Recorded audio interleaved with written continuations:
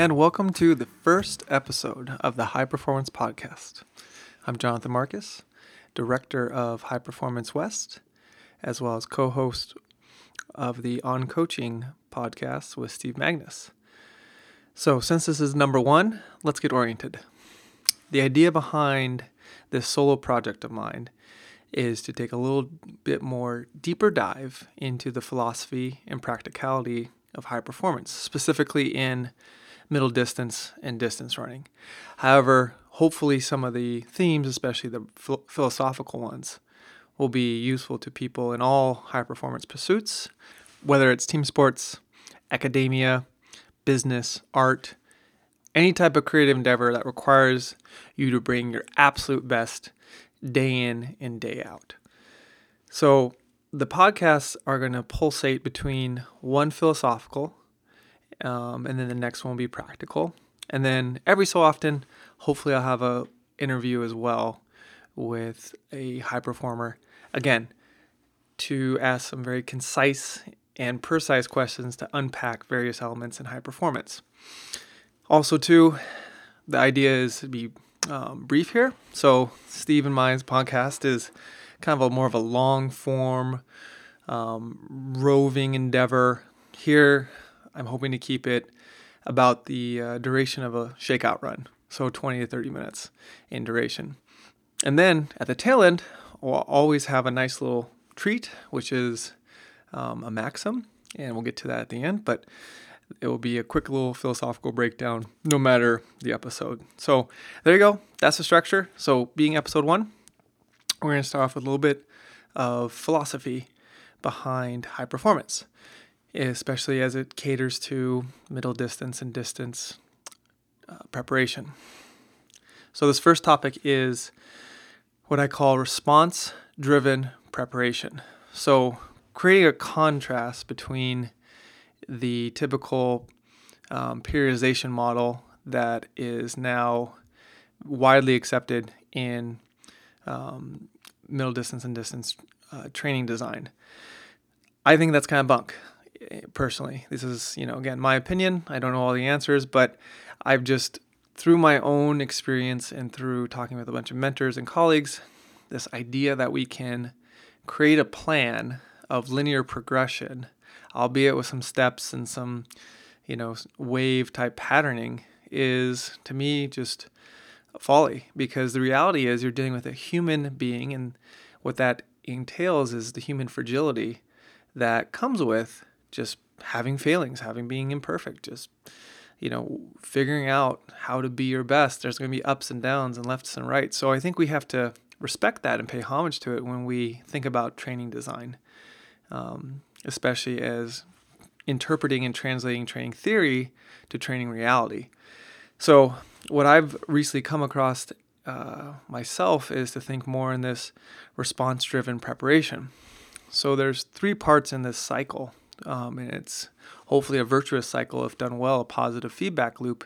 You have the stimulus, which is the work that someone does. Then you have the response to that stimulus. And that response can either be a high response or it can be a dampened response. And then from there, you have the adaptation, which is then, again, a positive adaptation or a maladaptation. So I'll unpack, this cycle both in the ideal way it should happen and also too in the sometimes negative or unideal way that it might occur in the real world. So we have the work, we have the stimuli that you're subjecting the athlete or organism to. This can be a 10-mile run, 10 times 1,000 meter repeats at 10K pace. It can be a lifting session. It can be a drill session. It can be a plyometric session. You name it. The stimuli is the work, or the stimulus is the work, right? So once the work's done and over with, then you have a window of response. So that's what people typically call recovery. I don't like to use the word recovery because I think, again, it sets us up to think about what's happening after you subject someone to a bout of work inappropriately. And it just, to me, it's we could use a better word, and the better word is response. So here now you have to ask the question, are we having a high response to this? Is the response the athlete's incurring from this work heightened and a good positive response, or is it a dampened response? So what are things that factor into it being a high response versus a dampened response? Well, one is the appropriateness of the work. Is it too much volume? Too less volume? Is it too high intensity? Not enough intensity? Where does it lie? Like, this is what I call the Goldilocks principle. You're always trying to find for each athlete that you're working with the just right stimulus so that they can get the highest response possible and then get the highest adaptation possible so that the organism gets stronger, faster, and better, which is the goal of coaching and the goal of training and preparation. So all factors are not equal in this response window. You also have to not only consider the work that was just done, but the other stress or stressors that lie within the human organism's day-to-day environment. So if they're a scholastic athlete, that is the stresses they have in the classroom. Is there a big lab report due, a midterm, a paper, a group project? Are they staying up till 3 a.m. cramming for this test, right? So they may have hit the workout on the nose, ran the perfect prescription of paces that you set for them, looked great, felt great. Oh, it was awesome. Love it. You're ready to go, kiddo. And then you send them home and they're up till 3 a.m. stressing out about this midterm paper they got to turn in the next day that they procrastinated on. Those are very real and daily and will never go away distresses, right? So how can you mitigate that dampened response? Well, first you ask the athlete, hey, at practice every day, how are you doing? Oh, I'm doing good, coach. Okay, great. What is stressing you out a lot right now that doesn't have to do with athletics or doesn't have to do with running or training? You ask that question. And then they can tell you, they let you in. They're like, oh man, I just broke up with my girlfriend. Or, oh, I got this huge paper due. It's 50% of my grade. I'm really worried about it. You go, aha, thanks for letting me know. Then you can tailor the work that you had prescribed to this now semi-stressed, hyper-stressed, or no-stress athlete accordingly. So if you're going to have someone do 10 times a K to work their, metabolic aerobic capacity and say, all right, we got to get you, this system going and da-da-da-da. Well, maybe 8 times a K or 7 times a K is a little bit better because it's going to yield the higher response because of the context in which the reality of the environment outside of training the athlete is in. So to me, that's a missing link. Sometimes, right, we think it's just you go here in class or you go here in your daily work life or you go here in your daily relationship life, and that's separate and has no impact on preparation, training, etc. Does. Huge impact. Oh, man, I can't tell you how many times I've made that mistake, erroneously thinking that there's no crossover. There is. It's an ecosystem, right? It all bleeds into each other. With that in mind, you have to be aware about what is going on in the environment outside of practice or outside of training context of each athlete. So just that simple question. What are you most stressed out about outside of the athletic arena or outside of running or training or practice? And they can tell you. And then you can ask them in the follow-up question, how stressed out are you? And I always try to give athletes an even scale, right? On a scale of 1 to 4. 1 being, hey, it's a day at the beach, no big deal. Going surfing, man, cowabunga, easy, not stressed at all, coach. 4 being super stressed, oh my gosh, my whole world's going to collapse if I don't meet this deadline, get this A, or figure out a solution to this problem. The reason I always ask a 1 through 4 is because you need to create a distinct line. So if an athlete gives you a 1 or 2, not that big of a stress. But if they give you a 3 or a 4, then it's significant enough to alter the session or the work that you had planned for the day. Because if you give an odd number, a 1 through 5 scale, for example, most people pick 3. Or just in the middle, I'm okay, not bad, not good, okay. Well, that doesn't tell you anything. So you need to create that line in the sand because you need to know where your red flag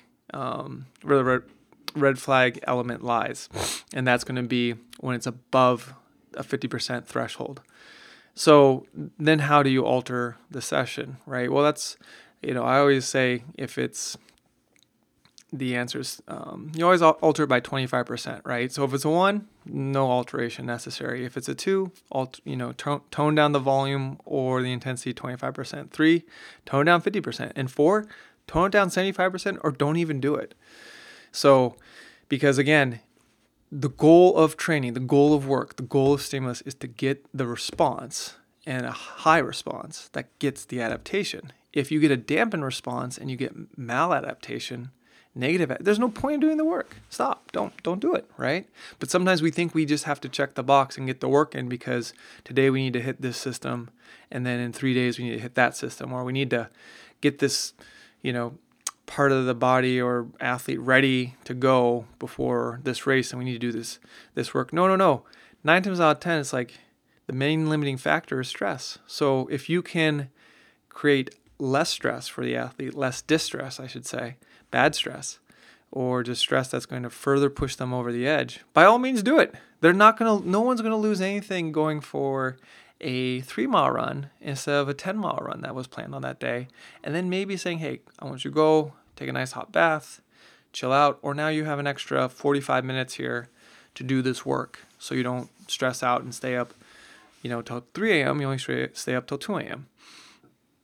So that's more how I color nowadays from a philosophical standpoint what training really is. It's not this progression of, all these confluence of systems creating this multiplicity effect. It's just response. Will you ask yourself, will this work? Will this stimulus create a high response to then yield a positive adaptation? If the answer is yes, continue. If the answer is no, don't. It's simple. It's very clarifying and empowering once you absorb that. And by all means, I encourage you to make that your own. So if you have any questions about response-driven preparation, feel free to tweet at me, direct message me, let me know. I can answer one-offs or things that might apply directly to your situation or examples you might have been faced with and have challenged. I'm more than happy to help. Just take the initiative and reach out. Give me about a week reply. Nothing that's due within 2 days or 72 hours. So I can't promise that quick of a turnaround. And now for the final part of the podcast is the what I'm calling the amateur versus the pro maxims. So this was taken directly from Steven Pressfield's amazing work, a trilogy, if you will. The first is The War of Art. The second is Turning Pro. And the third is Do the Work. I encourage you to check out all three in that order, in that sequence. I believe they were written in the sequence of, The War of Art first, and then as kind of a little interlude, Do the Work, a partnership with Seth Godin, and then finally the final piece of the trilogy, Turning Pro. So from that, I've reread those books several times myself. It speaks a lot of truth. So, what I like about maxims, you have Bruce Lee's Striking Thoughts, or the most famous is Marcus Aurelius's Meditations. There's a French philosopher, again, I forget his name and I'll butcher it if I say it. His book is, Collected Maxims and Other Reflections. They're simple, they're straightforward, and they get to the punch, right? And that's the idea of exposing these and tagging them on the end of every high-performance podcast episode. So this first one, again, we're contrasting the amateur to the pro.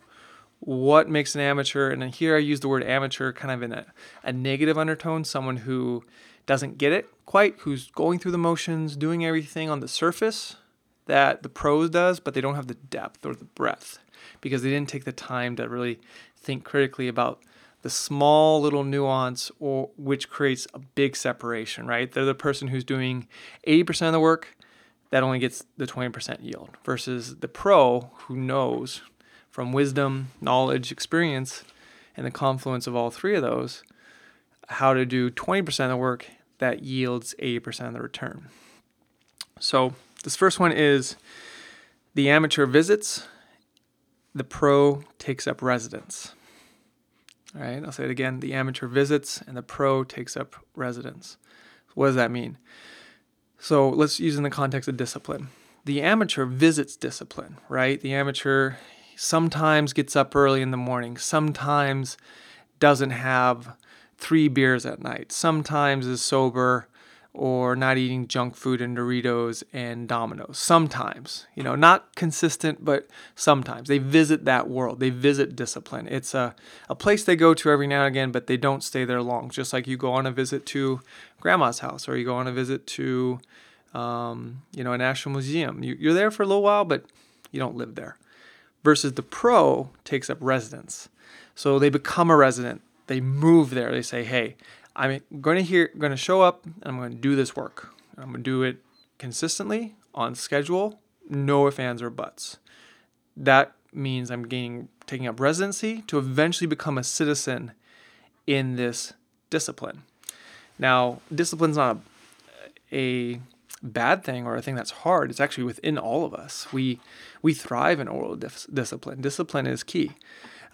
Discipline equals freedom, because the more disciplined you are, the more you get done and the more opportunities you have. It's a wonderful, wonderful practice. So, for example, my personal discipline is getting up at 5 a.m. every morning and reading for 2 hours every morning. Every morning is my Monday. Sunday, Friday, Wednesday? No, for me, it's Monday. I'm up at 5 and I read for 2 hours. It's wildly beneficial, and it's allowed me to deeply digest a lot more books, knowledge, and intimacy of authors than I have at any time before I started this discipline. I finish more books more rapidly. I get more out of them. It's amazing. It's been very freeing and empowering. So this is if you want to eat healthy, quote unquote. Take up residency in that. What does healthy mean? We'll define it in harsh, very clear terms. No junk. So if eating healthy is no junk, define junk. I like to define junk as like no Doritos, soda pop, those processed foods that look kind of close to the thing, like say, oh, made with real cheese. Well, just eat real cheese. So again, think about that. If you're trying to accomplish a goal, if you're trying to get out of debt, if you're trying to become the top runner on your varsity team, or trying to win the next championship, take up residence in the actions that are going to precipitate that outcome. Don't visit. Because again, to wrap up here, the amateur visits and the pro takes up residence. So which one do you want to become? Because it's within all of us to be a pro, without a doubt. But it's through the actions that we become the pro versus the thoughts and the sometimes actions that keep us as an amateur. And that's it. Episode 1 of the High Performance Podcast in the books. This is Jonathan Marcus, Director of High Performance West, reminding you to show up, do the important work that matters, and keep making a difference. Thank you for your efforts, and thank you for your time.